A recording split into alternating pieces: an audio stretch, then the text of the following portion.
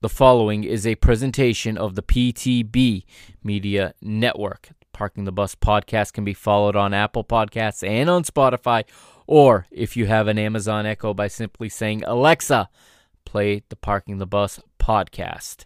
Don't forget to check out the show's homepage at www.parkingthebusmedia.com. Hey, what's up, everybody? It's the Mr. Mike Agustino, and I just wanted to give a little programming update here for this episode. During the main segment of the episode, as I'm signing off, I do sign off as if the episode is ending, and I do say that there wouldn't be a Copa America update in this podcast episode. However, that changed. So after recording the episode and after live streaming it, I did in fact get the chance to put together that a short, albeit short, Copa America review for match day 2 for the Copa America Zona Sud. And that is at the end of this podcast. So if you want to listen to that, you can just skip ahead about an hour and 7 minutes or so, and you will find it there. Okay, or you can listen to the entire episode in its entirety, and at the end, the final segment will be covering 2 matches from the Copa America match day 1. It'll be covering Argentina versus Chile and Paraguay versus Bolivia. All right, thank you for listening to the show, and I hope you enjoy this episode.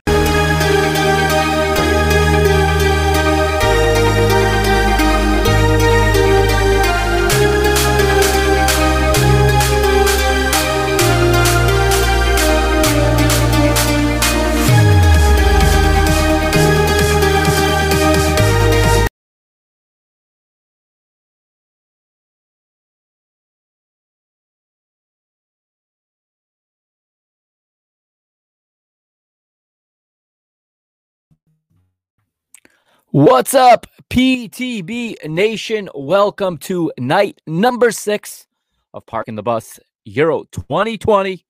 It is episode number, I think we're at 47 now. This is, I believe, the 47th episode of the Parking the Bus podcast here on the PTB Media Network. As you know, I am the Mr. Mike Agustino, and tonight I am riding solo, but not really. All right. Fade My Plays couldn't be here tonight. He was working late, and it's not a problem at all. Tonight is a unique night because I do have a video to play later from another contributor. So when we get to the portion of the show where we talk about the preview or the predictions for tomorrow's matches, I've got a special contribution from another contributor, all right, from the BTV family. So I'm very thankful to everybody over there at BetterThan.Vegas that has been lending talent and lending their time to me for this project. And I hope everybody is enjoying this Euro 2020 as much as I am. Now, today, the Azzurri took the field again. Que bello, que bello. They did it again. Somebody tell me, when did the Italian national team become the 2008 Spanish team? They remind me of them so much. Not that, and I'm not saying that to put them at a spot where I'm trying to put undue pressure on them. That's not what I mean. I mean the idea and the philosophy and the way that they play and the way that they move the ball. And it's not tiki-taka. It's very much with a purpose. And when those outside players, when especially Berardi, runs at defenders, oh man, that kid is running at defenders. He is twisting them around, turning them in circles, breaking ankles on the dribble. I love watching this Italian team play. I am just head over heels with this team. I know it's only been Turkey and Switzerland, so I'm not getting carried away here. I know that there is a lot still to go. There's a lot of teams when they can do this against, a more defensively sound team, maybe against, I don't know, against a Germany, even when they can do this against, obviously, France. So if we compare everyone to France, then nobody's going to look any good. So I don't want to say that. I'm not going to compare them to France, obviously, but basically, when they take on some of the top top 6 teams. Okay, so you have your top 6. I don't know, France, Portugal, Netherlands, Italy, definitely England. Just off the top of this is just off the top of my head. I do keep Germany in that top 6 right now. I think that they are one of the 6 best teams in this competition. I can't wait to see this Italian team take on one of those teams, because I think it's going to be a great matchup. I think that this team has one heck of a belief and one heck of a passion. And when they sing their national anthem, man, I can't get over it. They did it again. They did it again today. When they sing that national anthem, they're not singing an anthem. They're ready to go to battle. It's a battle cry. And there's just, I've never seen an Italian team so enjoyable. But you know what? I do have something to say. Okay? And Italian football, for one, is on the up. We all know that. Serie A is on the up. Those of you who say that Serie A is for old players, well, guess what? When you look at that ticker there on the bottom of your screen, for those of you watching right now live on Periscope, on YouTube, or on www.parkingthebusmedia.com, wherever you are watching, you will know that the top goal scorers there is at the end of that scroll. Let's talk about the top scorers for a minute.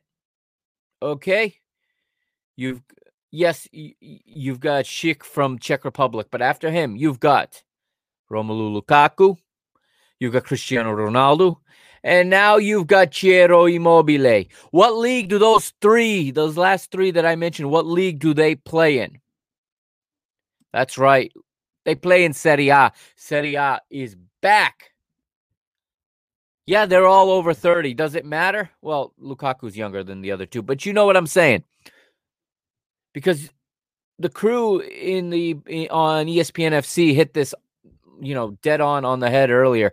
They were talking about Immobile, but they also talked about Gareth Bale, who we'll talk about today. They talked about Cristiano Ronaldo and how these players, Karim Benzema, on the wrong side of 30, but they know where they are. And they do exactly what their teams need them to do at this stage of their career. They've all become such intelligent players. They're not just athletes anymore. They're footballers. They've got it up here. Add Ciro Immobile. How many goals has this guy scored in the last 3 seasons? I mean, how can you doubt?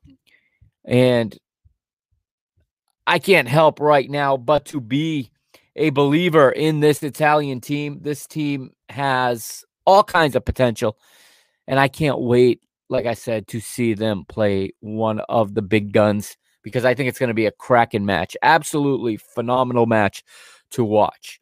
All right, to everybody listening on the podcast, a special hello to you as well. Remember to follow the show, share the show. You can find Parking the Bus on Apple Podcasts, Spotify, Stitcher, on Amazon, just by asking Alexa to play Parking the Bus podcast. All right, this is episode 47, and they're all up there. They're coming out every night now, so you got to keep up with them, people. You got to keep up with the episodes now. And as you know, over at parkingthebusmedia.com, all the episodes are there as well. There's something like, I think, 15 or 20 episodes available right there in the player. If you can't find it there, then all you got to do is go to your podcast platform that you prefer and download the show from there. All right. And also a special hello right now to everybody watching on my Facebook page. If you're watching on my Facebook page, please switch to YouTube. Go to YouTube, type in PTB Media Network, hit subscribe, hit the little bell next to it so you can be alerted when I go live. All right, 3 matches to talk about tonight, okay? Some of the groups starting to take shape. We got a team that's already into the round of 16, obviously. We really got, in my opinion, 2 teams that are a lock to be in right now. We got one very close to going home. So things are starting to take shape right now. And we've also got some storylines. The latest is Christian Eriksen continuing to look like he's doing well. He's recovering. He's comfortable. That's good news. We spoke yesterday about Cristiano Ronaldo hitting the record in the Euro. Okay. Also yesterday, did anybody see Did anybody see the video? It's circulating across the web of the parachute skydiver landing in the Munich arena last night. He was representing an organization called Greenpeace, and Greenpeace today apologized for the mishap on the landing. This guy people were injured from what I understand, but this guy came into the stadium, and I don't know if the wind caught him or what happened, but the video is intense. He's gliding along the bowl of the stadium, and I think he hits the seats at one point before the wind picks him up and takes him again. And Greenpeace is apologizing for the mishap, but they didn't do the best job communicating what the purpose of this was a protest. But I feel like when you have mishaps like that, the message of the protest kind of gets lost. But yeah, pretty scary moment for those in attendance. I think it was a pretty scary moment. All right, we're going to take a quick short break, about 15 seconds. That's about it, okay? Those of you on the podcast, obviously, we're going to pay a bill. And when you come back, we are going to get right into the first match of the day. It was Finland taking on Russia here on the East Coast. It was bright and early this morning, and we will start to talk about that and see how Group B is shaping up, because Group B played before Group A today. All right, this is the Parking the Bus podcast. It's episode 47. I'm the Mr. Mike Agustinu. Again, follow me on Twitter and on Instagram at PTB_media, and also hit up www.parkingthebusmedia.com. We'll be right back.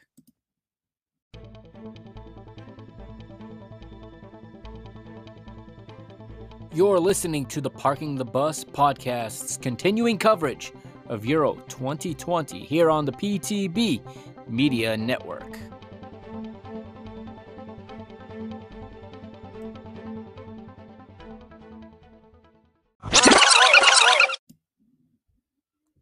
And welcome back to Parking the Bus, episode 47.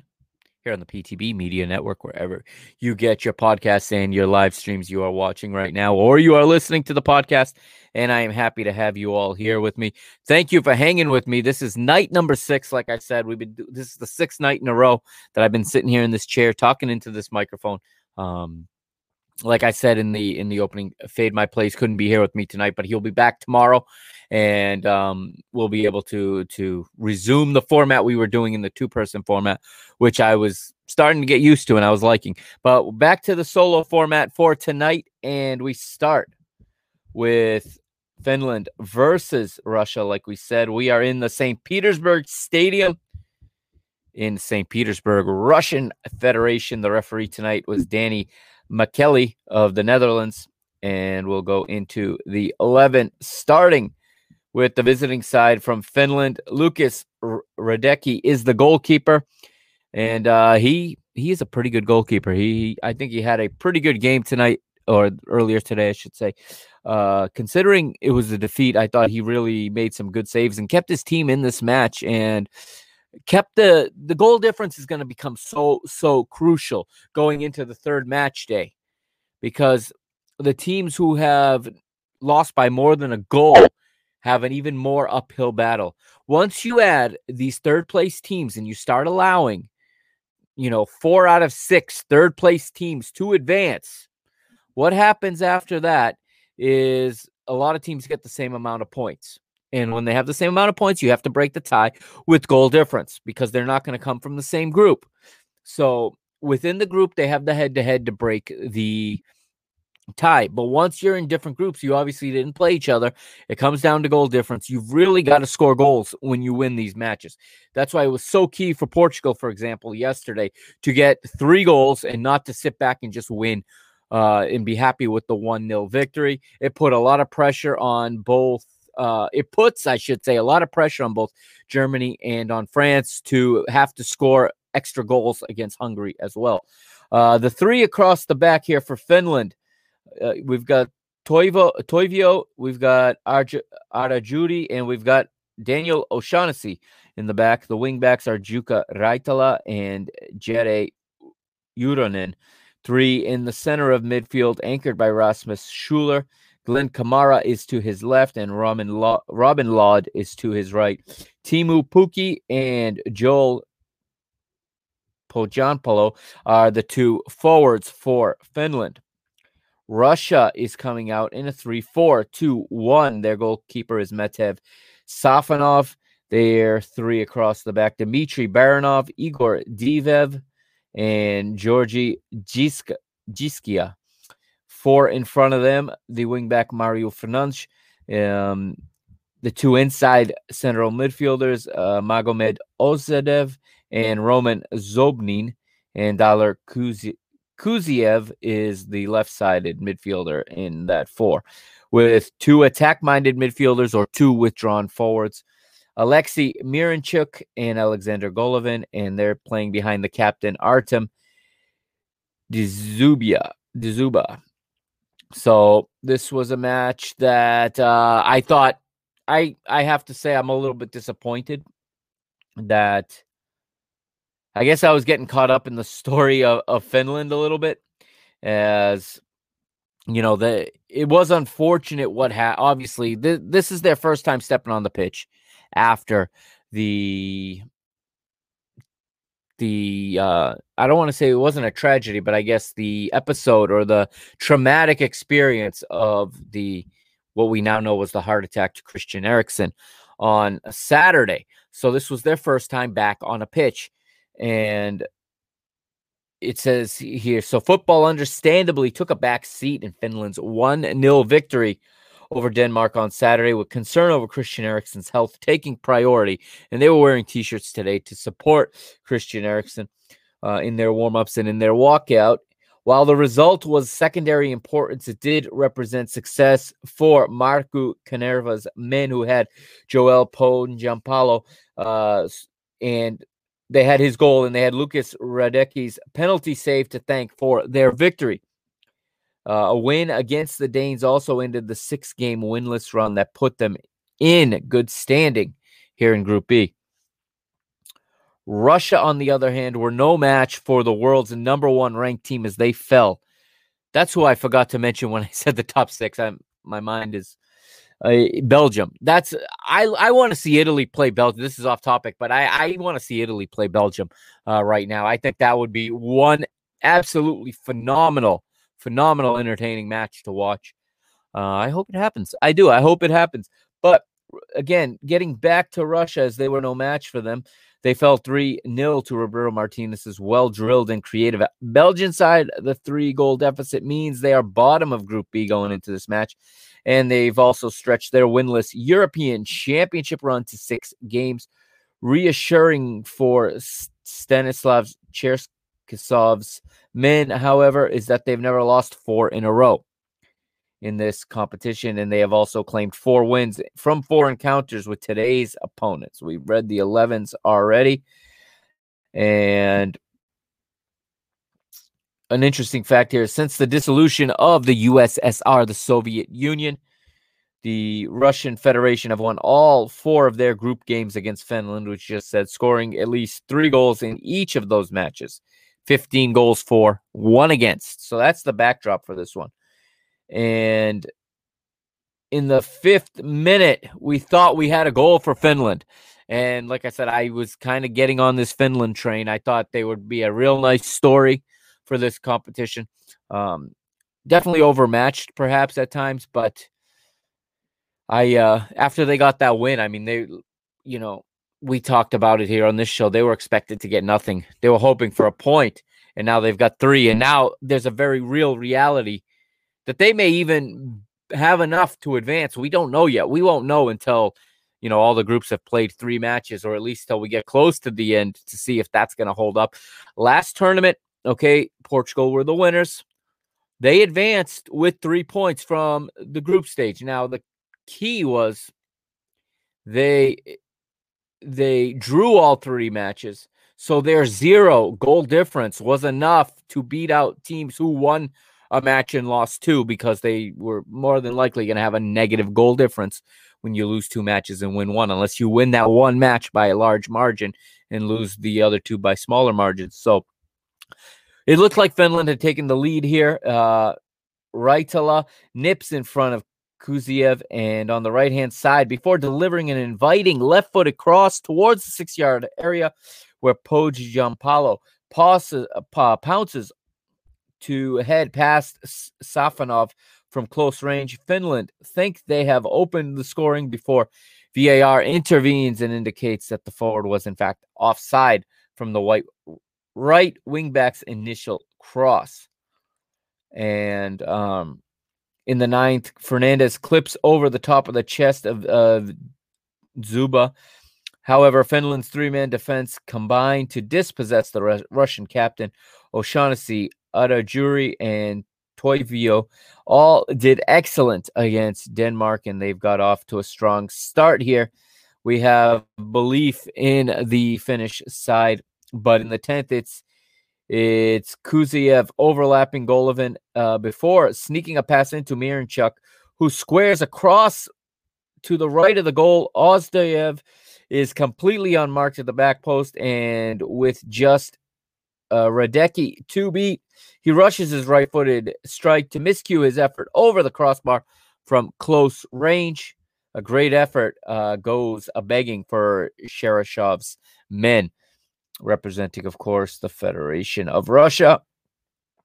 We get a ball off the post in the 14th. It's Miranchuk, twists and turns, disguises a pass into the feet of Zuba, and he uses the defender as a screen, aims for the bottom left corner with his right foot.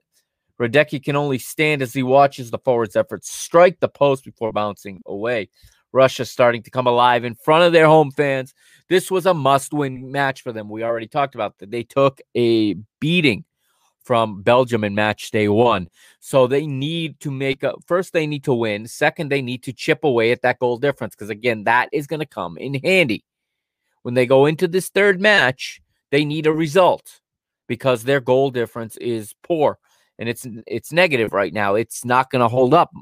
I'm 99% confident that that 3 points with that goal difference is not going to hold up. And if they lose the third game, obviously their goal difference is going to go down at the minimum another goal. We get a play here, and it's a block here in the 21st minute. Podjampalo thinks he is one-on-one with Safonov after a smart pass from Lod, but Diviev produces an excellent last-ditch sliding tackle to block the forward's right-footed attempt inside the area. Without the defender's intervention there, it looked likely that Podjampalo would put his team ahead with a close-range finish past the goalkeeper. Nevertheless, Finland get a corner, and they go short with it, and the chance fades away. Glenn Kamara goes into the referee's book for a yellow card. He becomes the first name in the book for a late challenge in midfield in the 22nd. We get, unfortunately, an injury here. We're in the 25th minute, and after winning the initial header to nearly tee up Zubia, Fernandes remains down, and it looks like he landed fairly heavy on his back. The Russian medical team rush on to tend to the right back, and the game pauses for a brief moment or two. And he stayed down after winning that aerial duel, landing awkwardly on his back. And that's going to be it for the Brazilian-born Mario Fernandes, Russian naturalized. He will be coming off, and Karavev is coming on in his place. 27th minute, another player goes in the book. It's Dmitry Baranov this time, as he joins Kamara in the referee's book. We go through the rest of the first half here, and it's some even play. 35th, O'Shaughnessy slowly wanders forward, launching a long throw-in into the area. The other two Finnish center backs go forward and hover near the near post, but the throw-in finds the hands of Safonov, who towers above his opponents to claim that loose ball. And on the way to halftime, we finally get a little bit of a change here, as a cross from deep sets for the head of Zubia until Radecki, comes racing out of his goal, confidently to claim the loose ball. But at that point, the referee's assistant shows there'll be 6 minutes of added time in this first half, largely due to the stoppage to Fernandes' injury. And in the 45th +2 is where it came, as finally Russia get on the board in this tournament, playing on home soil. Intricate play from Cheryshov's men sees Zubia find space on the edge of the area. The Russian captain offloads to the right of the goal to Marinchuk, who drives forward, cutting inside, curling a left-footed strike into the top left corner. Marinchuk uses O'Shaughnessy as a screen for his shot. Radecki has no chance of stopping that one. And Russia take the lead. And you heard it. Fade My Plays last night predicted that Russia were going to win this game. I was on the other side of the fence. I think I was more hopeful than I was analytical or logical. But he said that he said he loved the money that the house was putting, or that the bookies were putting on Russia to win this game, because they had just been smacked. You know, they had to respond. It's one of those things. You've been hit in the mouth. How do you respond? Do you just get hit again, or do you come back swinging? This time, Russia came back swinging after they had settled into this match, after they had survived some early offense from Finland, and they get on the board first. A short passing sequence seats Marinchuk and Zubia exchange 1-2 with the former making it to the right of goal. Marinchuk has 3 defenders around him, but he uses them to his advantage. And like we said, it was a nice assist to Artem Zubia, the captain for Russia. And Marinchuk's opener for Russia was the first shot on target in the game. The goal was Marinchuk's 6th for Russia in his 35th cap, and his first since 2019 versus San Marino, ending a run of 9 appearances without a goal. Finally, we get another chance here, and Zubia nearly doubles it with a headed effort, but it's a nice save from Radecki. Referee blows his whistle for halftime, finally at 45+7. Pohjanpalo thought he had given Finland the lead, like we said, inside of 10 minutes, but little by little, slowly but surely, Russia started to gain some control and some confidence in this match. And at the break, they are the ones on the board. They are the ones with the small lead as we go into the second half. And in the 54th, we have a save here. Kamara works his side up the pitch as he drives inside from the left flank before playing a reverse pass to Pukki. The forward squares up the 2 defenders as he drifts onto his right foot before powering towards the goal. Pukki, however, doesn't find the corner, and Serenev saves it comfortably in the middle of his goal. And we start to get some substitutions here in the 61st. First, Ozdoyev is off after spurning a glorious first half opportunity, and Zemed Letdinov comes in for Ozdoyev, and that's it for his day. It is Finland's turn to substitute in the 67th. Canvera comes out and makes his first substitution. It is Kauko for Schuler. As we move along, in this game was a little bit, there was nothing surprising in this game. So it's a lot of effort, a lot of high work rate for Russia, but for Finland, but it was little execution in the key phases of the game, in the key areas of the game. And then a shocking substitution in the 75th minute. First, you had Pieri Soiri coming in for Jukka Raitala. But then you get the guy who I think was the best player for Finland in this match, which was Teemu Pukki. And he is substituted off as Lassi Lapalainen comes on in for the Finns. And again, we get some possession.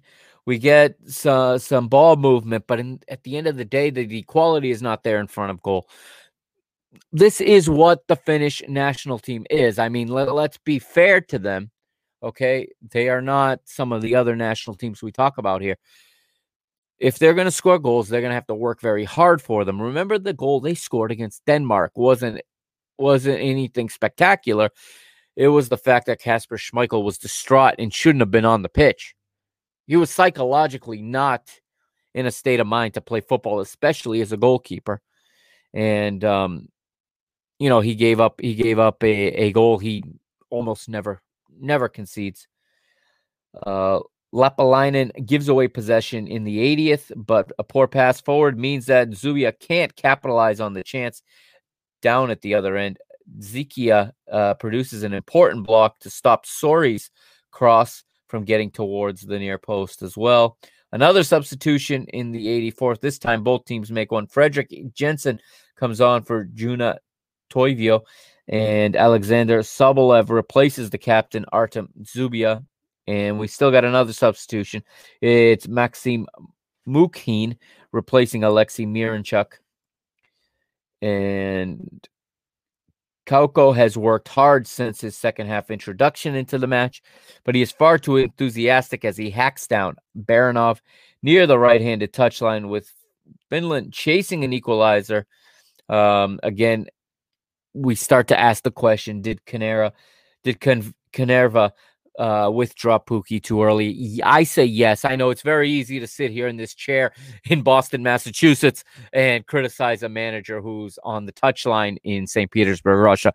But from what I can see, I thought that he made that move too soon. I thought Pukki was the one pulling the strings in that Finnish side, and they're missing him as he's not there. Zikia goes into the book in the 88th, and in the 90th, it's O'Shaughnessy getting above Sobolev, and he leaves his opposite man on the floor. Referee puts him in the book. Kamara hovers in possession in midfield as he hesitates before launching long. Arajuri is forward but doesn't win the header. A sea of Russian shirts speed forward to counterattack, winning a throw-in on the left-hand side as Kuzayev he gets a cross in, but it gets turned away by O'Shaughnessy. That's in the 90th plus 3. 90th plus 5, Lapalainen outpaces Baranov and is shown inside where he finds Kauko. The substitute midfielder looks for Giampolo in the middle. However, the final pass once again lacks that quality. That's what we talked about. That's the difference between the teams that are happy to be here and the teams that want to win this thing. Okay, that is at the end of the day the difference. They're all good footballers. They all can make passes. They all position well. They all can read the game.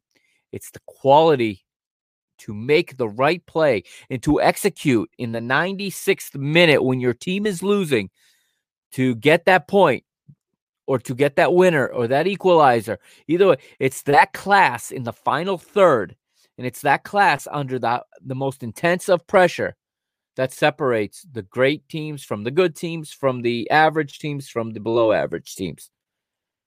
There is literally a hierarchical order that that teams fall into when they, can either have that quality or don't. If you have quality in front of goal, you can beat anybody on the planet on any given day.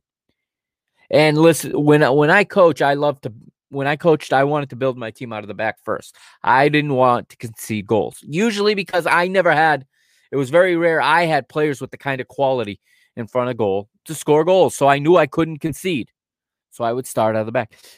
When you have those key and those rare guys, and some of these teams have 4 or 5 on the same team, which is what makes this tournament so special. It makes the World Cup so special, or the Copa America so special, is that you have teams of 3, 4, 5 guys with that kind of unique quality all together on the pitch. That makes the difference. And Finland does not pick up a point today because they lack the quality. I think they put in a solid effort. They gave it a good run. Possession went 42-58 in favor of Russia, but total shots 11-14 in favor of Russia, or 14-11 in favor of Russia. Finland hangs there with them. Chances created 11 for Finland, 12 for Russia. Finland it hangs. Russia connects more accurate passes, 483 at an 83% success rate. Finland connects 329. Again, that leaves a lot to be told in the story when you have just simple numbers. Were these passes lateral? Were these passes back? Were these passes forward? Were they diagonal? Were they over 20 yards? Were they under 20 yards or meters? Put in the unit of measurement you prefer wherever you live. So just by judging the accurate pass total, that can be such a misleading stat. It's like the possession stat. Without any context, it doesn't tell you anything. I mean, you can have the 2 center backs square the ball to each other 5, 6, 7, 8 times. If nobody pressures them, you're going to have a heck of a total of connected passes, but it's pointless. Looking at here, duels won. So Finland won the battle in duels. This is one of the stats I like to see because that tells me which team is got the higher work rate on most cases. But of course, Russia sees more of the ball. Finland sees more of winning the duels. They made more tackles. Russia attempted 20 dribbles and only succeeded 8, while Finland attempted 9 and succeeded 6. Finland attempted 18 tackles in this match. They had 15 interceptions. Finland worked. There's no question about it. It was not per lack of heart, but it was per lack of class or lack of ability that let them down today. And right now, you can see the tables along the bottom of the screen. But for those of you listening on the podcast, I'll just read you the Group B table as it sits right now. Belgium, Russia, Finland, all with 3 points, and Denmark is 4th right now with none. But they play tomorrow with an opportunity to pick up their first points, and they're playing in Copenhagen. So, well, when we get to the point where we preview the next day, we'll talk about that. Let's quickly go into another great match. I mean, I'm going to try to transition this as smoothly as possible. But what a day for Wales! Okay, what a day for the Big Red. They their big players showed up today. Their big players came to play. Aaron Ramsey, Gareth Bale. Yeah, Gareth Bale missed a penalty kick, but he was phenomenal today. He played one of the best matches I've seen him play in a long, long time. And I read this on Twitter from a pundit, and it's escaping me right now which one said it, but it was that Wales have this thing. If they can get to tournaments, if they can get themselves qualified, they have the individual quality in guys like Bale and Ramsey to do something and to make an impact. Because when you get into these tournaments and it's a 3-game group stage and then a knockout stage, guess what? That individual quality gives you the opportunity to advance because consistency becomes a lot less important. You're only playing 3 matches. We're not playing a 24-team single table championship. If we were, it'd be a completely different story. Wales would probably be they would certainly be, near the relegation zone if that were the case, because the consistency isn't there. But when they can get themselves to these tournaments, when they can get themselves qualified, Wales have some real ability and they have some real difference makers in the squad that on any given night in Baku, on a hot summer night in Baku, they can turn it around. And how unfortunate, how disappointing must it be right now for Turkey? How many of you had them as your dark horse? I'm going to admit I knew and know very little about this Turkish team. Okay. So they were not my dark horse for that reason. I know they have a good record this year. They had a good record coming into this competition. They won a lot of games, but they've been overmatched in both matches. You also got a great game today from the Welsh player there from Manchester United, Daniel James. I thought he was really, really good down the left today. He had one play where I really thought that he should have done better.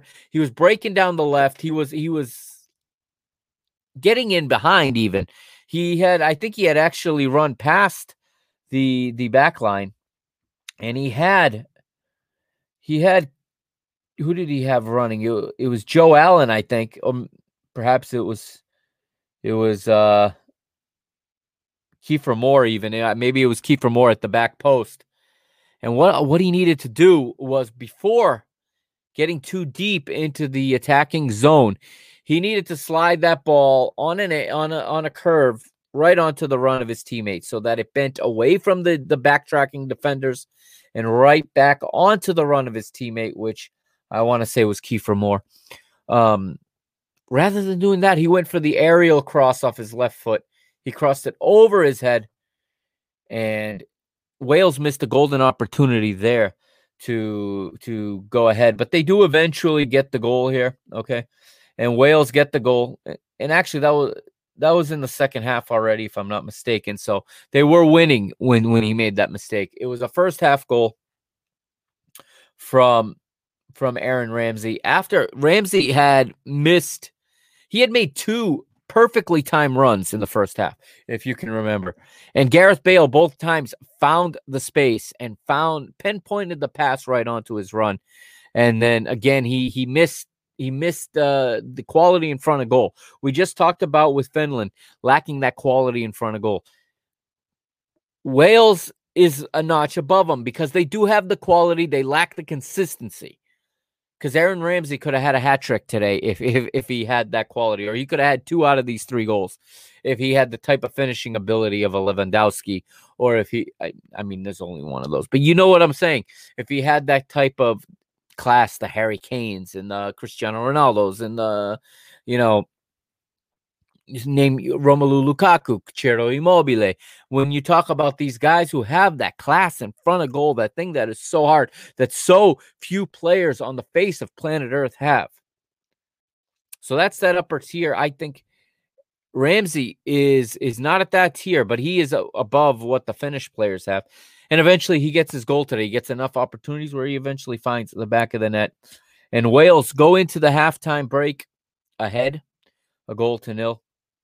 And they push on. And what'd you guys think about these kits for Wales today? These green and gold kits. Kind of, the commentator said they remind him of Norwich City, who just had a pretty good season themselves. And they I like they kind of look like the Australia kits too. A shout out to my buddy Timo. He put it out, I believe. I believe he's the one that put out the tweet of the Wallabies rugby jersey, the Australia rugby jersey, side by side with this Welsh alternate kit. As I liked the kit a lot, actually. So we're in the second half, and it's a lot more of the same from Wales, and Turkey's chances are few and far between. Okay, they have a few of them. They're working hard. You can't say they're not working for it, but it's just not clicking in that final third. Yilmaz here, Burak Yilmaz, the captain of this team, just won the French league with Lille. He just won Ligue 1. Gets in. He gets a steal. He on pace. He gets in behind the defenders. But nobody from Turkey is able to accompany him up the pitch. He's going into the box down the right center channel. Gets into the penalty area. He's looking to square for somebody who should be running towards the back post. There's nobody, so he forces a shot from a bad angle, and it doesn't trouble the goalkeeper at all. Let's quickly, Danny Ward is the goalkeeper. Wales 4-2-3-1. Danny Ward is the goalkeeper, like I just said. The 4 in the back: Connor Roberts, Chris Mepham, Joe Rodon, and Ben Davies or Davis. Again, depending where in the world you live. If you are in the UK, you're probably going to pronounce that Davis. Here in America, we say Davies, so I'm going to say Davies. Double pivot in midfield: Joe Morel and Joe Allen. And then very good attacking midfield trio of Aaron Ramsey, Gareth Bale, and Daniel James playing behind the striker, Kiefer Moore. For Turkey, they've got Kasir in goal. They got Zeki Salik at right back. Kanahan and Kaglar Soyuncu is the center back pairing. And Umet Meras is the left back with Oke Yokoslu in the holding midfield role. 4 attacking midfielders in front of them. Under, Tufan, Kalhonglu, and Karaman behind, as we said, Burak Yilmaz. So 90th plus 5, and we get a goal from the substitute Roberts, as he comes on and he seals the 3 points. And you could see the supporters in tears, the Welsh supporters, I think roughly 400 Welsh supporters that made the trip out all the way to Baku and if I'm not mistaken, John Champion was on the call here in the United States. And he says, just if you're wondering how far it is from Cardiff to Baku, it's further than flying from New York to Los Angeles. So just because they're in Europe, this is very, very far away. Of course, this match kicks off late. It kicked off, I think, at 9 p.m. in Baku, which was 12 p.m. here in the East Coast of the United States. I believe that was the kickoff time. And it was basically a home game for Turkey. So this is 3 hard-earned points for Wales. Now they get to pack their bags and head to Rome to take on the hottest team in the tournament. And why don't we go to that right now? Let's go to the game that everyone's talking about. Okay, we're talking Italy versus Switzerland, and this is a game I'm quite sure going to put on and fall asleep to tonight if I fall asleep. This was so good. They played so well that I think I could stay up all night watching it. Rome's Olympic Stadium is the site, of course, and the recorded attendance is 12,445 in the Olimpico. Sergei Karasev is the referee from Russia. And the lineup starting with Switzerland. Jan Sommer returns in goal. Nico Elvedi, Fabian Schär, and Manuel Akanji are the 3 in the back. Mababu and Ricardo Rodriguez as the wingbacks.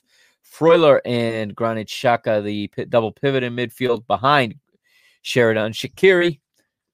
And he is the link-up play between the midfield and the 2 strikers, Breel Imbolo and Haris Seferovic, the guy I know as the Swiss Army knife. Shout out to Goal TV's Nino Torres, who gave him that nickname when calling the Portuguese league's matches on Goal TV this year. He called Haris Seferovic the Swiss Army knife. The problem with Haris Seferovic as a Swiss Army knife, yeah, he scored 22 goals, but he missed about 79 goals. So if he had scored just 30, we would have been second place at the, we would have been in second place, maybe contending for the title. But it just didn't work out that way. And that's the thing with Seferovic. He can score goals, but he needs a lot of chances. And it amazes me to an extent that the Swiss national team doesn't have someone better than him for that position. This manager just seems to like this 11. He doesn't change things. He went into this match, and again, shout out to Fade My Plays, because last night you heard him right here on this show say that this was a perfect matchup for the Azzurri. This was a perfect matchup for Italy. They matched up so well to this Swiss side, and he was right on the money as usual. As this was just a nightmare for Switzerland today, right from the get-go. So Italy playing in their 4-3-3 for Roberto Mancini. Gianluigi Donnarumma in goal. Giovanni Di Lorenzo, Leonardo Bonucci, Giorgio Chiellini, and Leonardo Spinazzola are the 4 in the back. Jorginho is the anchor in midfield in the number 6 role. Nico Barella to his right. Manuel Locatelli to his left, who had himself a breakout match today. And then the 3 in the attack. I love this trio. I absolutely love this trio. Ciro Immobile is the central striker, but he's got the talented and the quick Domenico Berardi to his right, and he's got the absolutely clinical and absolutely just pristine Lorenzo Insigne to his left. I love this Italian team. I know I keep saying that. This is I have been converted. I mean, you see the gear in the background there. You see the Forza Italia scarf, the Forza Azzurri, and you see the Italian flag, the tricolor behind it. Yep. Again, that's because I like my wife and she lets me do this podcast at night. My Italian wife. But I have to say, this team did something today that I owe. I want to share this with y'all tonight because I owe something to this Azzurri. For the first time, my 5-year-old son, after this, he's gotten into this World Cup. This Euro. Before this Euro, my 5-year-old son saw me watching soccer and watching football, And I think he saw it as an obstacle, something to compete with for Daddy's attention. A lot of times he would try to distract me. Sometimes he'll even take the remote. Like when there's a penalty kick, he's getting really clever. He'll take the remote and he will shut off the TV as soon as the penalty kick is about to be struck so that I can't see what happened. But since this World Cup starts, and I don't know if it's because my son at 5 years old has this amazing thirst for knowledge and this amazing joy of geography. He's very intrigued by these countries playing against each other. And every day he goes, Daddy, who's playing today? And now he knew today, yesterday he got all dressed up in his Portugal gear and he watched Portugal play and he was all happy. And today he was all fired up for the Azzurri, his other side. And after the game, he wanted to go practice in the yard. Now I'm working. I can't go play with him, obviously, but I see him outside practicing. I see him kicking the ball with my wife. And I'm thinking to myself, he likes this game. He told me he wants to play this fall. This may be one of the happiest days of my life. So, grazie Azzurri, grazie.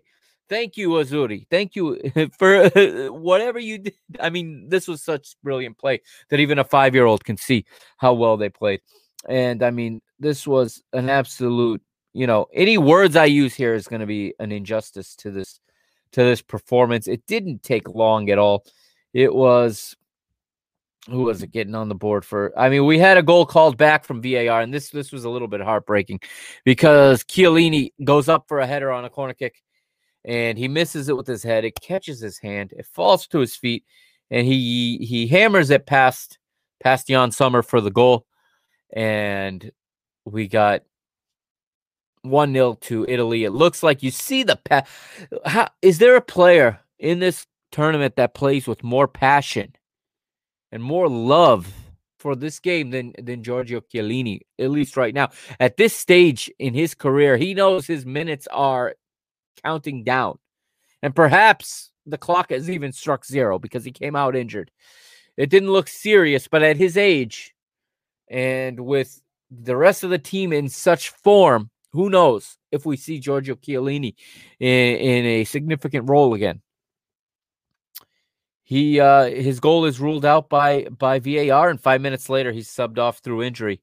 Francesco Acerbi comes on, and he slots in just nicely. You don't miss anything with that change. And, Bonucci takes the captain's armband from Chiellini. And the Italians press on, and in the 26th, here it comes. Manuel Locatelli makes a nice run, but even before that, it's a wonderful move from Italy as it's started by Locatelli out to Berardi. There's my man again, Berardi. This is a guy, I tweeted this today on my Mr. Benfica Twitter. I said, when it's Berardi running at defenders, and then I put flames. I used the flame emoji. This kid is fire. I love that this Italian team has players from Sassuolo, players from Atalanta, players from Lazio, players from Roma. You got a couple that play outside of Italy. It's not a null Juventus Inter type of squad. No, Roberto Mancini has pieced together this team and has not been biased towards any club. Got plenty of Napoli also represented in this club, in this national team, excuse me. And this goal was just beauty. And again, there is something real special about Berardi running at defenders, twisting and turning them. I mean, he cuts right, cuts left. He's like, and the defender they lose their balance trying to stay with his cuts and with his footwork. And then he when it looked like he had a chance to shoot, no, he's very aware. He's very aware. Either he sees out of the corner of his eye, or he knows Manuel Locatelli so well that he slides it right across the face of goal. Jan Sommer is helpless, absolutely helpless on this play. You can't put any burden of this on the goalkeeper. Manuel Locatelli hammers it home from the edge of the 6-yard box. And The ball is in the goal before Jan Sommer even realizes Locatelli is there. Berardi cuts inside from the right, and Akanji keeps backing away and letting him get into the box. See, Berardi is so good on the dribble and with so much pace that these defenders are afraid to step, because once they step and he goes around, they're beat. They're not catching him. So what happens here is Akanji ends up backing up all the way into a phenomenal angle for Berardi to slide it across goal. 1-0 to Italy, and we get plenty of olays and plenty of ball circulation, triangulation. You get very positive possession, very purposeful possession from the Azzurri here. 37th minute, and it's Spinazzola who looked like he was going to double the lead, as he was allowed to travel a long way with the ball. And again, the Swiss defenders just continue to retreat. They continue to back up. They do not want to hold a line of confrontation. I don't know why the Swiss manager, or I should say Switzerland's manager, he's not Swiss, but he's managing the Swiss, why he did not adjust and make a higher line of confrontation. Because he's given these Italian players too much real estate to run. He's allowing them to come in from the wide positions and come in at an angle. And what happens is you're backing up and you're allowing these talented ball handlers to decide if they're going to run by you, if they're going to combine, because the guys in the middle of the park are so good at shifting and so good at getting themselves into the support positions square. And they're finding the open spaces in the middle. And they're combining 1-2 so well. They're switching the ball when it's on. They just make the right decision every time with the ball. I'm blown away by the decision making and just that sheer class and quality in everything that this Italian team is doing. Yes, I know this is against Switzerland and Turkey. I know this is not against Netherlands or Belgium. But the signs are there. If my question now and my concern for them is they're playing at such a high level. Is it even possible to continue this through 7 matches?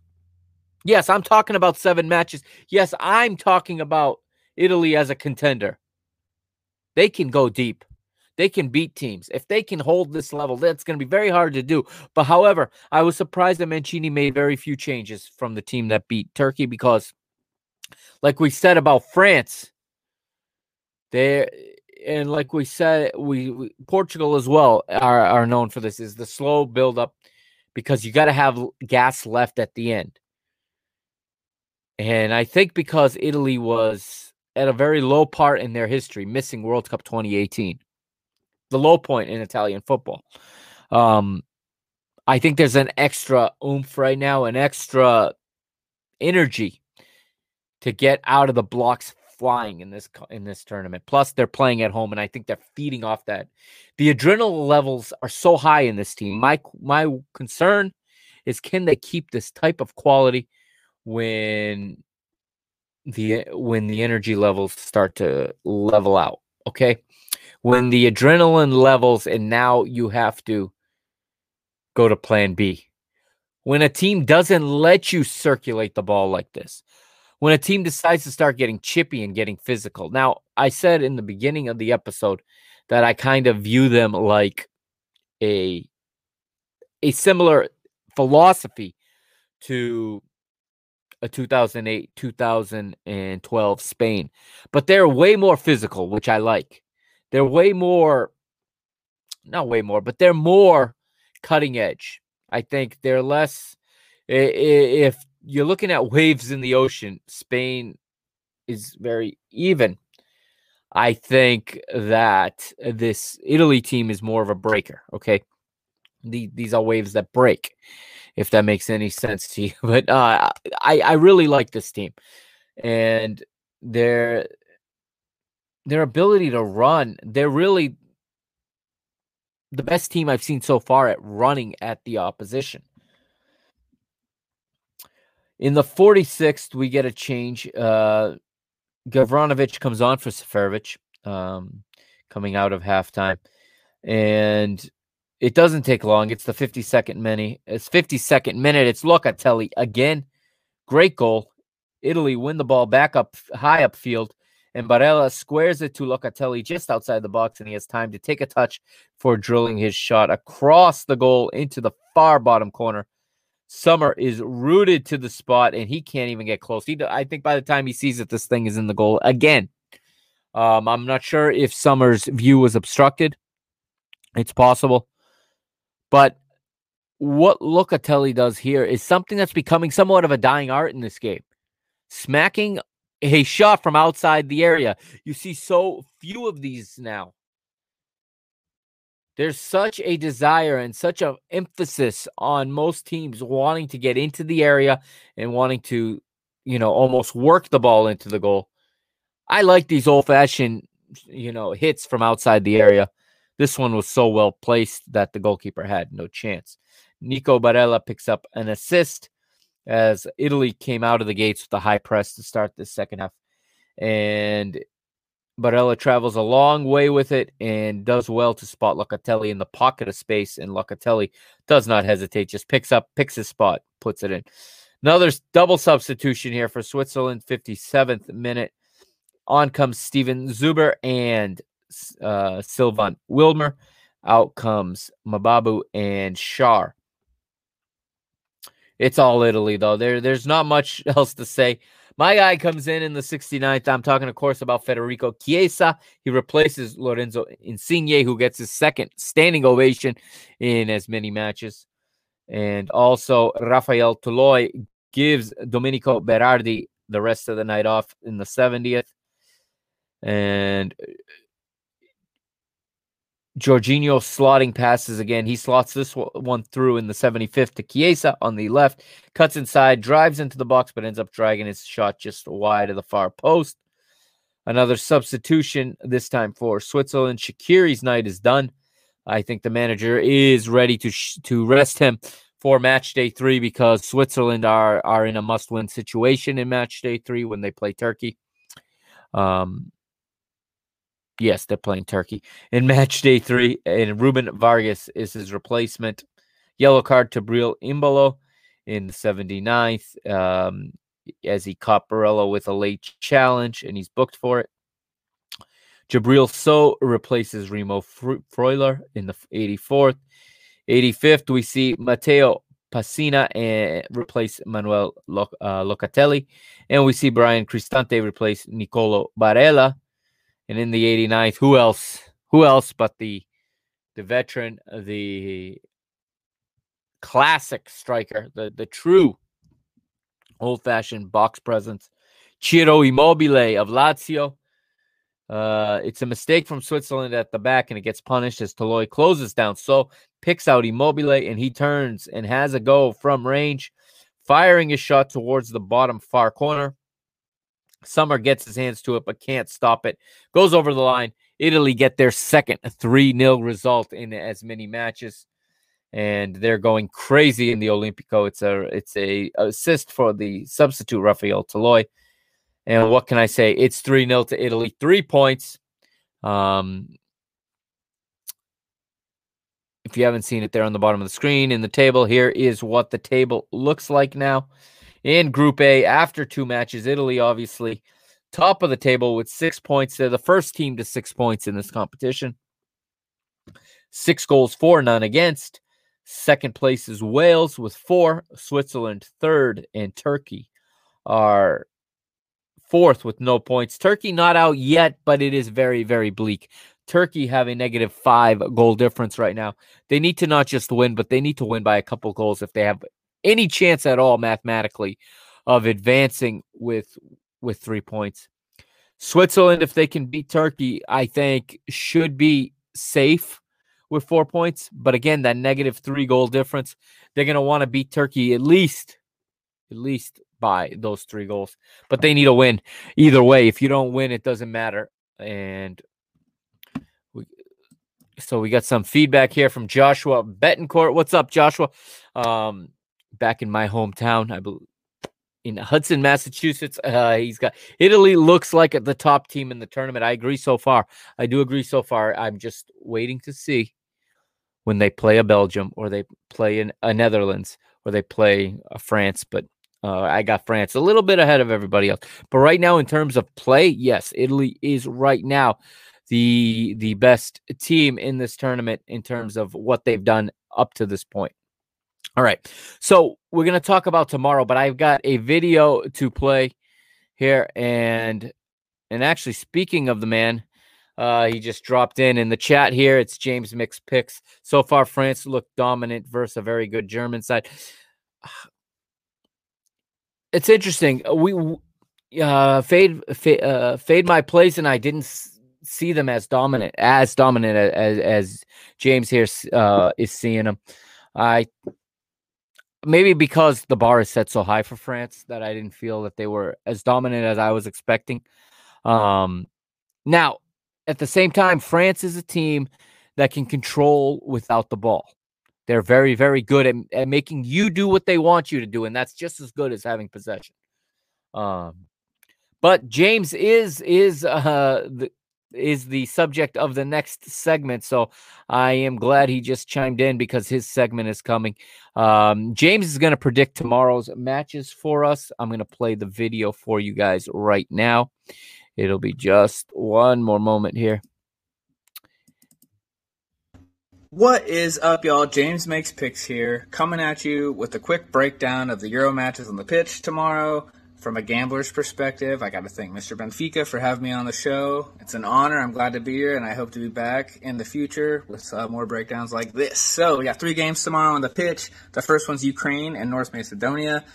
Ukraine have lost only one of their last 7 games. However, they have conceded in 5 of those matches, and they conceded 3 to the Netherlands their last time out on Sunday. North Macedonia, meanwhile, have scored in each of their last 6 matches. They've actually scored 15 goals during that stretch, and they beat Germany 2-1 in that stretch as well. So even though they're outclassed by most teams in this tournament, I don't think they should be ignored. They have proven they can score. On the other side of the pitch, Ukraine, their attack should have no issue scoring versus North Macedonian defense. Yarmolenko has been in excellent form. So has Yaremchuk and Zinchenko. I mean, that front for Ukraine can find the back of the net. Yarmolenko has scored 41 goals and 95 appearances for Ukraine, so he's pretty much been on fire ever since he started playing for his country. He also has 3 goals in his last 2 games. I like Ukraine to get this done, but don't count on North Macedonia scoring. I like both teams to score at -104. That's the best value for this game. On to the next one. I'm going to take we're going to Denmark versus Belgium. Belgium has scored an average of 2.7 goals per match across their last 10 fixtures. They've won 8 of those. They drew the other 2. Lukaku's on fire. He's got 22 goals and 19 appearances for Belgium, the last 19. They have not struggled with KDB sideline, Kevin De Bruyne sideline with an injury. I don't think he's going to play this match either, but I don't think it's going to matter. They outclassed Denmark, plus Denmark had the unfortunate issue with Christian Eriksen last game. I don't know how you recover emotionally from that. Plus, he was their best player, and now he's no longer on the pitch. So the fact that the books are giving us plus money on the money line for Belgium, take it. It's plus 110 for Belgium. That's my play for that game. I think Belgium can comfortably get this done so they can not have to worry about the last match, guarantee their spot in the final 16, rest up their injured players, and come out strong for that. So give me Belgium on the money line. And in the last game, we got the Netherlands versus Austria. 3 of the last 4 meetings between these two teams have seen Holland win in over 3.5 goals. And both teams have scored in 5 of Austria's last 6 competitive matches. The Netherlands gave up 2 goals in that thriller versus Ukraine in their first group match. Austria scored 3 in their opener, so I expect a lot more goals in this one. Both sides have enough talent on the attack to cause some issues for the opposition's backline. I expect we see some fireworks from the likes of Diepe and Weghorst and the like. Like up front, both teams can score here. The Dutch ultimately, I think, are the more talented team. I think this wins out in the end. But I do think that Austria can add to the scoreline, so I really like the over 2.5 goals at -137. But I do think the Netherlands can win. Their money line's a little juicy, but you can parlay their money line with the over 2.5 and get plus money at +128. It's pretty good value there too. But that's my breakdown for these 3 games. Again, thank you to Mr. Benfica for having me on.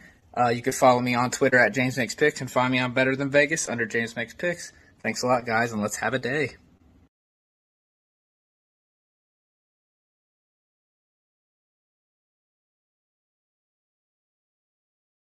All right, now that I'm unmuted, thank you, James, for that. That was great. I really appreciate that contribution, and it brings a different dynamic to this show.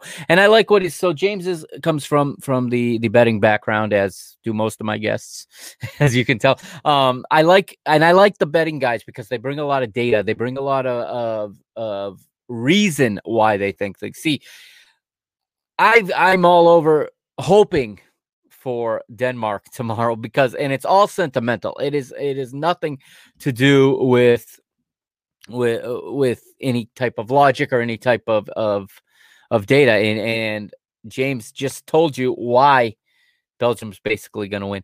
What you really got to do, guys, if you're listening, if you're watching, especially if you're listening to the podcast, is download this show and then go to your favorite online betting site tomorrow. First thing, okay, before these matches start, see if you watch the live stream, you get the advice before the games happen. If you wait for the podcast to drop, by the time you get around to listening, by the time you're in your commute or you're at the gym, wherever it is that you listen to your podcast, you know what, the game might be already underway and you might have lost a chance to make some good money. And James has great advice there.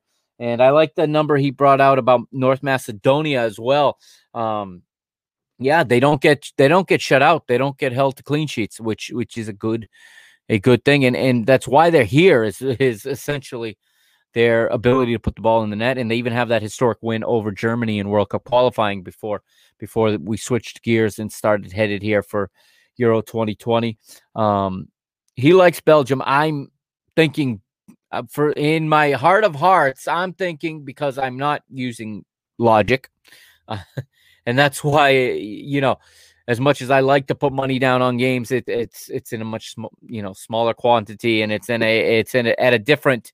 I don't do this when I have this emotional attachment.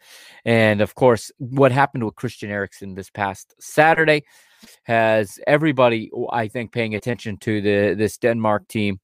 And I believe one of two things are going to happen. What James said is either going to happen, and that's the more likely of the scenarios, or what I'm, I guess, dreaming of here, of a Denmark that comes out and rallies around this fallen teammate, a country that picks this team up also, because they're playing at home. And I'm going to verify that. I'm pretty certain they're playing at home. They are, in fact, playing at home. And they come out here and somehow earn this glorious draw, get a point, and then beat Russia. I believe they're going to beat Russia in the last game. I do. If they get a point tomorrow, they're looking at a very, very high mathematical probability that they will advance. So their tournament is on the line tomorrow. So I'm going to say that I hope that Denmark come away with something. As much as I love watching this Belgian team play, like they're one of the best, the top ranked team in FIFA. They're FIFA's number one ranked team. And I don't know anybody who doesn't like watching them play. But the storyline is so attractive with Denmark tomorrow. But we'll see what kind of psychological state Denmark is even in. So there's no way of knowing. But Belgium, are going to be strong. Okay. Again, that Ukraine, North Macedonia match, Ukraine showed a lot of heart against the Netherlands last Saturday. They got guys that can score. They got forwards that can score. And I personally like Shevchenko as a manager. And I'm looking at their probable lineup. I mean, just in the attack, Yarmolenko, Yaremchuk, Shaparenko. You've also got Merlos off the bench. You've got some real talent in this team, and I don't see them not winning, obviously. But on the other side, you've got a North Macedonia team that's probably saying this is our, they didn't get their victory against Austria, which was their chance to win and to get points. But I think they're gonna give it a go, and I think they're gonna like their chances as much as they would have against Austria. You got Goran Pandev in the attack. Everybody knows him. He is the face of this team. And again, like JMP just said, they've scored in each of their last 6 games, totaling 15 goals, including a win over Germany. So it'll be interesting to watch that one as well. And in the nightcap, I love the Netherlands. I'm not going to get into the both team to score thing. That's where that's when my wallet gets really empty, because I start to what I call get greedy a little bit. But it's I like the Netherlands in that matchup. I really like Memphis Depay. He's one of the players I really, really enjoy. Looking at them right now, they are Jorginho Wijnaldum is playing well. Frankie De Jong, Martin de Root there in midfield. You still got De Ligt who didn't play in the last match. There's depth, there's ability. They showed a little bit of fortitude as well last match in coming back and getting the win after blowing a 2-0 lead. So maybe that's the test they needed to really believe in themselves. I wanted to address James's comment that came in while the video was playing, and this is regarding France and Germany. He believes they controlled the whole midfield.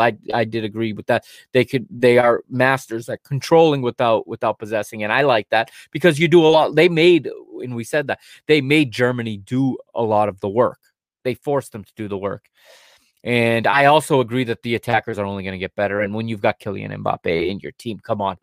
I mean, he's I think they called him Olympic level sprint speed, and he looks like it against these defenders. He looks phenomenal, and it's, I mean, yeah, France are the favorites. I keep, we talk and we talk and we try to find a way to bring them back to the pack a little bit. It's almost like a cycling race where you have the peloton or the lead chase group. So you have the leader, which is France, in my opinion. They're out there. Then you have the lead chase group. You got your Belgium, your Portugal, your Italy now, your Netherlands. Yeah, those are probably the four in the chase. And then there's Germany. There's a couple other teams that are above average that are not in the peloton, and then you got everybody else back. That's how I see the race right now to July 11th, the team that's going to end up lifting this trophy. All right. That's going to do it for this episode 47. I want to thank everyone who watched live tonight and who contributed in the comments section. Thank you so much. Whether you're watching on Facebook, on YouTube, or on Periscope, thank you again. The Periscope, of course, is available on the PTB Media Twitter page. That's at PTB_media. It's another night in the books. I'll be back tomorrow to talk about 3 more matches and to look at Friday's matches as well. And Fade My Plays will be back here tomorrow with me. That's the plan right now. So it'll be fun to have another voice and to get more opinions and more perspective. And I hope everyone again enjoys the games tomorrow. I hope you enjoyed them today. Thank you for listening to the podcast. If you have any feedback, constructive, critical, whatever, positive, it doesn't matter. If you hate the show, you can let me know as well. Just drop an email at ptbmedianetwork@gmail.com, or hit me up on the Twitter or Instagram handle you see there on your screen at PTB_media. And don't forget, if you're on the podcast, like, subscribe, share this page, okay, or this podcast, excuse me, whether it's Apple, Spotify, TuneIn, Castbox, Amazon. Again, if it's Amazon, all you got to do is tell Alexa to play Parking the Bus podcast. That's going to do it for tonight. I'll catch you next time here on the Parking the Bus podcast. And hopefully tomorrow I'll have time to get you some Copa America coverage, because match day 2 kicks off tomorrow in Copa America. And that's always going to be bonus coverage in the podcast form only. And so look for that in the morning. It's now 9:15. I don't believe I'm getting that done tonight. So hopefully tomorrow we can get to that. Anything else, just hit me up if you got any thoughts. If you think I'm off on something, I'm always happy to hear from everybody. And this has been a pleasure so far. Tomorrow we'll make a complete week of nightly podcasts. All right. Thanks, everybody. I'll catch you next time here on the PTB Media Network. It's the Mr. Mike Agustinu signing off.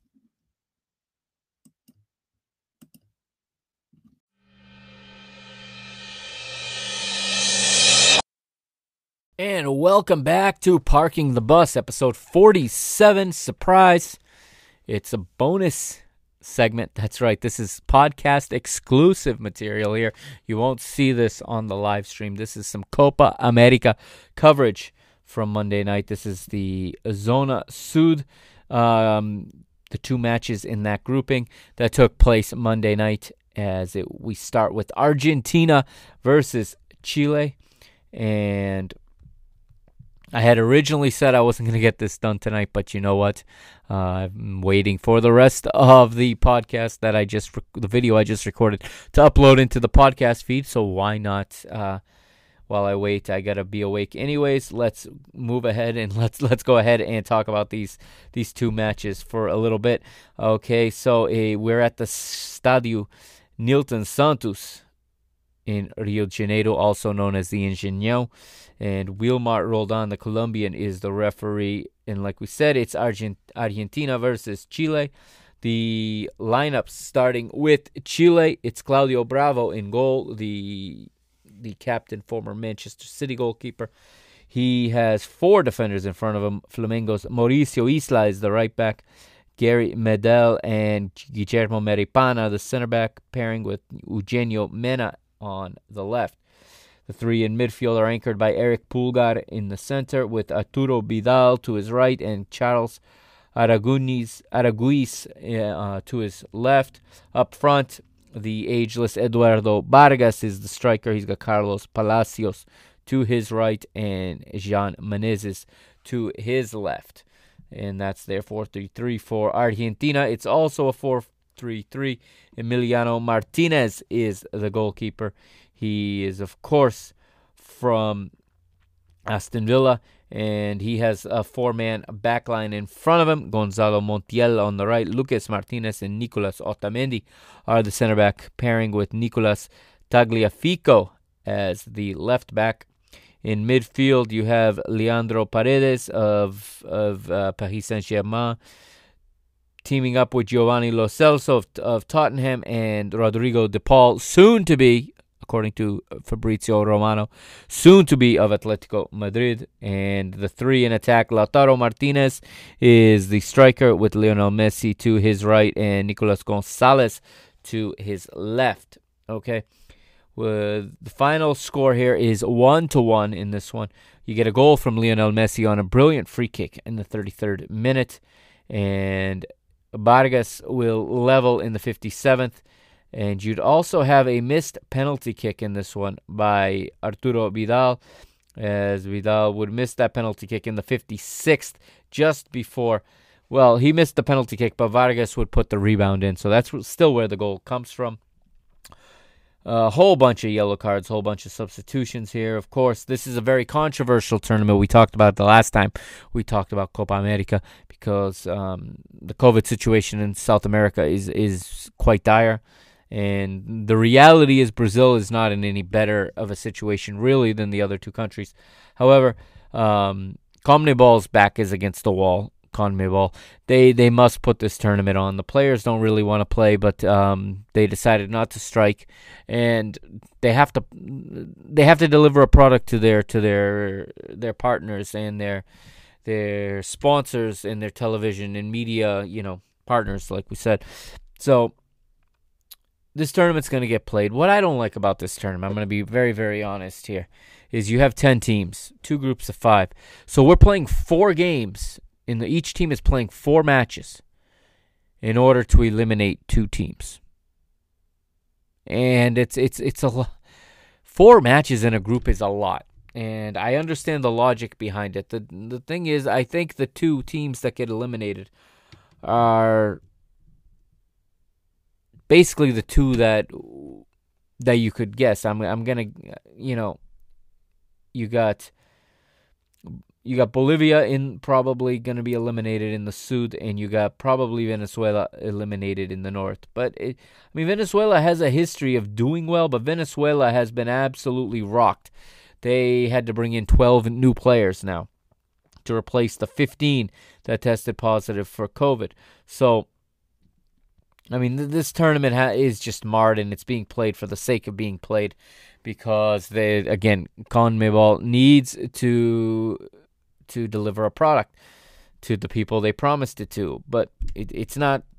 I think this tournament will get good once we get to the quarterfinals. I think the final week of it will be fantastic. It is hard, though, watching the Euro during the day, and then at night, the Euro with the people in the stadium, with the crowd, and then at night you watch in South America and it's empty. And I love South American football, so it hurts me to say that.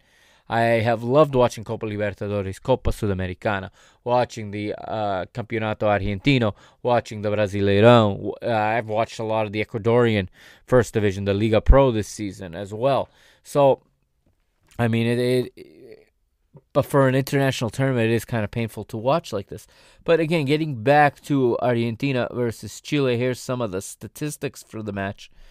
And you have ball possession pretty much 50-50. You have Chile with 51.2%, while Argentina have 48.8%, but Argentina creating a lot more offense. Argentina have 18 shots to 5, 13 chances created to 3, 4 big chances. Argentina not wasting any time, 283 accurate passes in this match for an 81% success rate, while Chile not that much better. 305 passes completed for an 80% success rate. 14 fouls by Argentina, 19 by Chile. More fouls on average in the Copa America than in the Euro.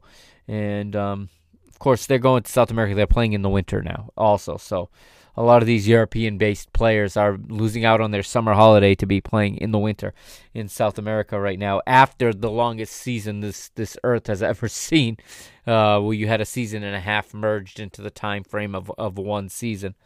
But Argentina winning the majority of the duels, 57 of them to 36. And this was a classic 1-1 draw. I mean, there's not much else to say about it. The two teams were pretty much, each team played to their game. Each team was able to play to their strengths. Of course, you get a goal from Lionel Messi, which is always an exciting thing and always making the headlines. And it serves its purpose. But again, these teams are going to be holding off until they get to the quarterfinals to turn it up a notch. Both of them know they're going to advance. There's no question about that. The other game that night, however, not the case. So it was a much more important game for these guys, and it was Paraguay taking on Bolivia. This match was played in the Estádio Olímpico Pedro Lodovico Teixeira in Goiânia, in Goiás, Brazil. So this was refereed by Diego Haro of Peru. The lineups in this one, Paraguay come out with Anthony Silva in goal. They're playing 4-2-3-1 for their manager, Eduardo Berizzo. And Paraguay have across the back Alberto Espinola. Gustavo Gomez plays for Internacional de Porto Alegre in the Brasileirão. Is partnered with Junior Alonso and Santiago Arzamendia.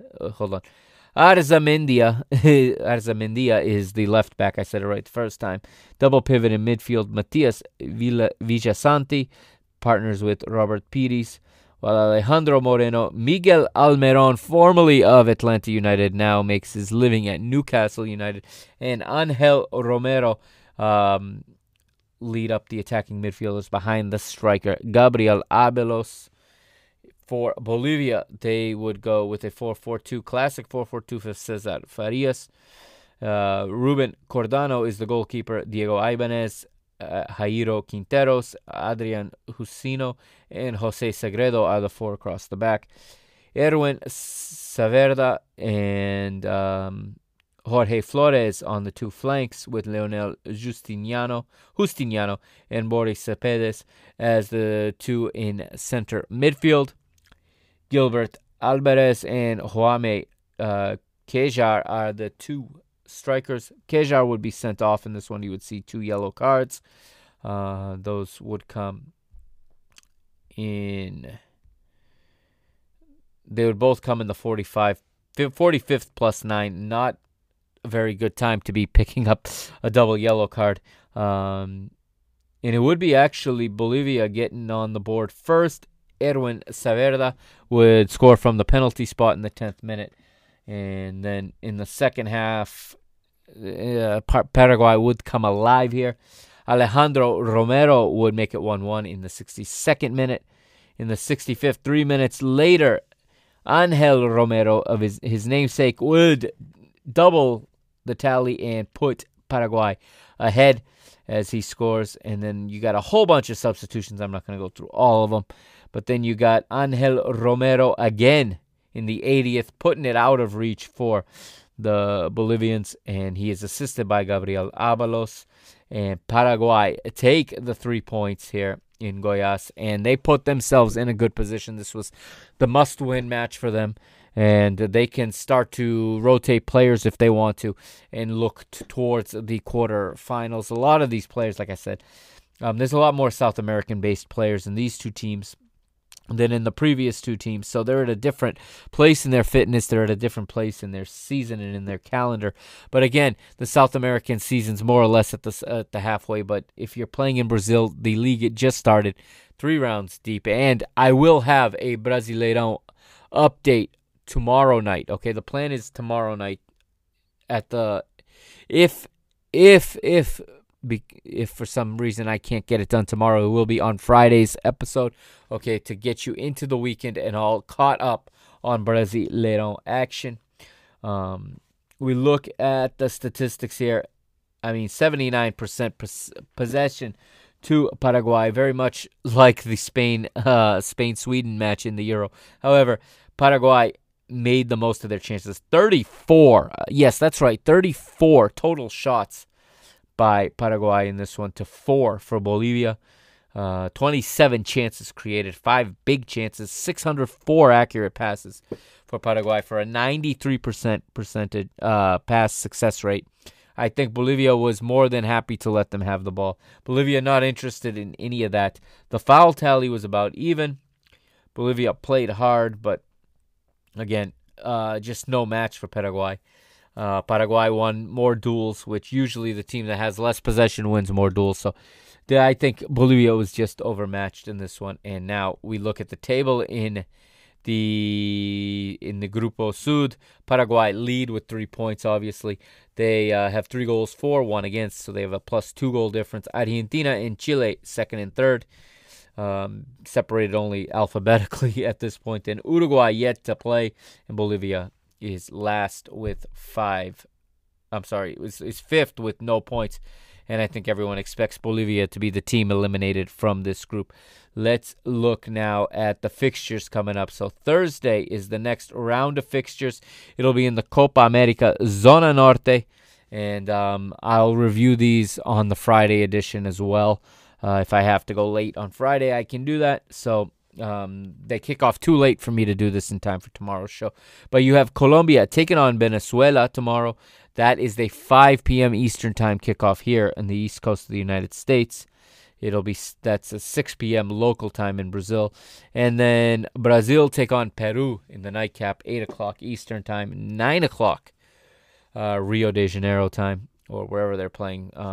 They're playing at the Engenhão in Rio de Janeiro. So that's Rio de Janeiro time, 9 p.m. All right. So, again, Friday night, we'll talk about those 2 matches. I fully expect victories and fairly easy ones for Colombia and for Brazil. But you never know. Peru is not a bad team. They were at the last World Cup. They have some recognizable players, no doubt about it. As we look at it real quickly, and you look at the lineup, everyone knows who's on Brazil, but you got players like Christian Cuevas, you got André Carrillo, you got Renato Tapia, Gianluca Lapadula. Don't forget about Raul Ruidiaz of Seattle Sounders, also in that Peru lineup. So Peru could potentially give Brazil a hard time in this one, but with the firepower that are in the Canarinha, that are in the yellow jerseys, I fully expect Brazil to take care of business in this one, as, again, they're playing at home and they are the overwhelming favorites. There's no question about it, all right? Thank you again for sticking with the podcast and for staying late here and hanging on to what's now become a pretty long episode, so I appreciate that. For fans of the Copa America, I'm sorry it's not as in-depth. I am absolutely spent right now. It is a lot of work to cover this much football, but I don't want to disrespect South American football because I love South American football, and make no mistake, as this tournament goes on, the focus will increase. And again, you'll hear from me tomorrow, so I hope everyone enjoyed this episode. Like I said at the end of the main section of the episode, so I'm signing off for the second time. This is the Mr. Mike Agustinho signing off here on Parking the Bus. Don't forget to follow at PTB_media. And don't forget to go to the YouTube channel, hit subscribe, and to go to your podcast platform and subscribe, share, and like this podcast. Share it with your friends. If you know one friend that likes football, please tell them to download the Parking the Bus podcast.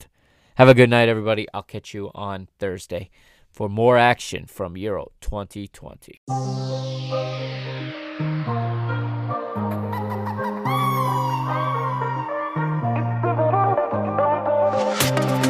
Agora vamos brindar novamente. O sorriso na cara tá sempre presente. O nosso caminho é seguir em frente. Esquece o teu passado e vive o presente. E se for, primeiro levo toda a gente ao meu lado, tenho os mesmos desde sempre. Firme na corrida com a fé na minha vida até o fim. Nós só sabemos viver assim. Olhem para mim, para tudo passa a palavra, digo que eu estou aqui. Com família e amigos à minha volta para repetir. Uma festa, forever. Uma festa,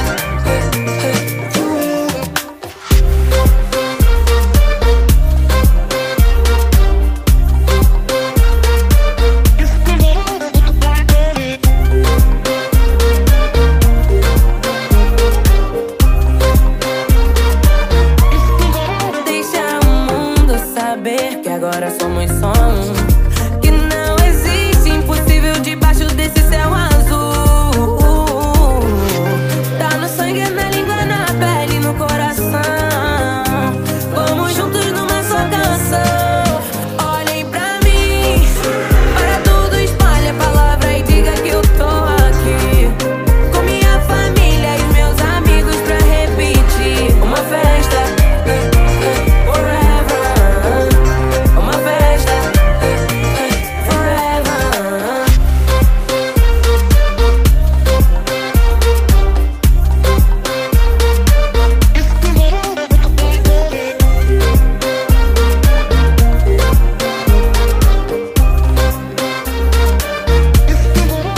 Vamos com tudo, sempre no ataque. Passa-me essa bola, marca um golo sem craque. Tem festa na claque, hoje é só loucura, vencemos o combate. Isso aqui é futebol, fizemos com amor, sem raça, sem dor. Vamos nos unir, bora dar a mão porque a festa é maior. All my life, I always knew I was a champion. Sei que eu nasci para ser campeã. Sei que eu nasci para ser campeã. Por dentro eu já tô pronta para competir. Por fora já entrei querendo ganhar. Ninguém esperava que eu chegasse aqui, mas agora vocês vão ter que superar. Sente a batida do seu coração. Diquidom, diquidom, diquidom, diquidom. Minha pátria amada, a minha nação dourada. Olhem pra mim, para tudo passa a palavra, digo que eu tô aqui. Com família e amigos à minha volta para repetir.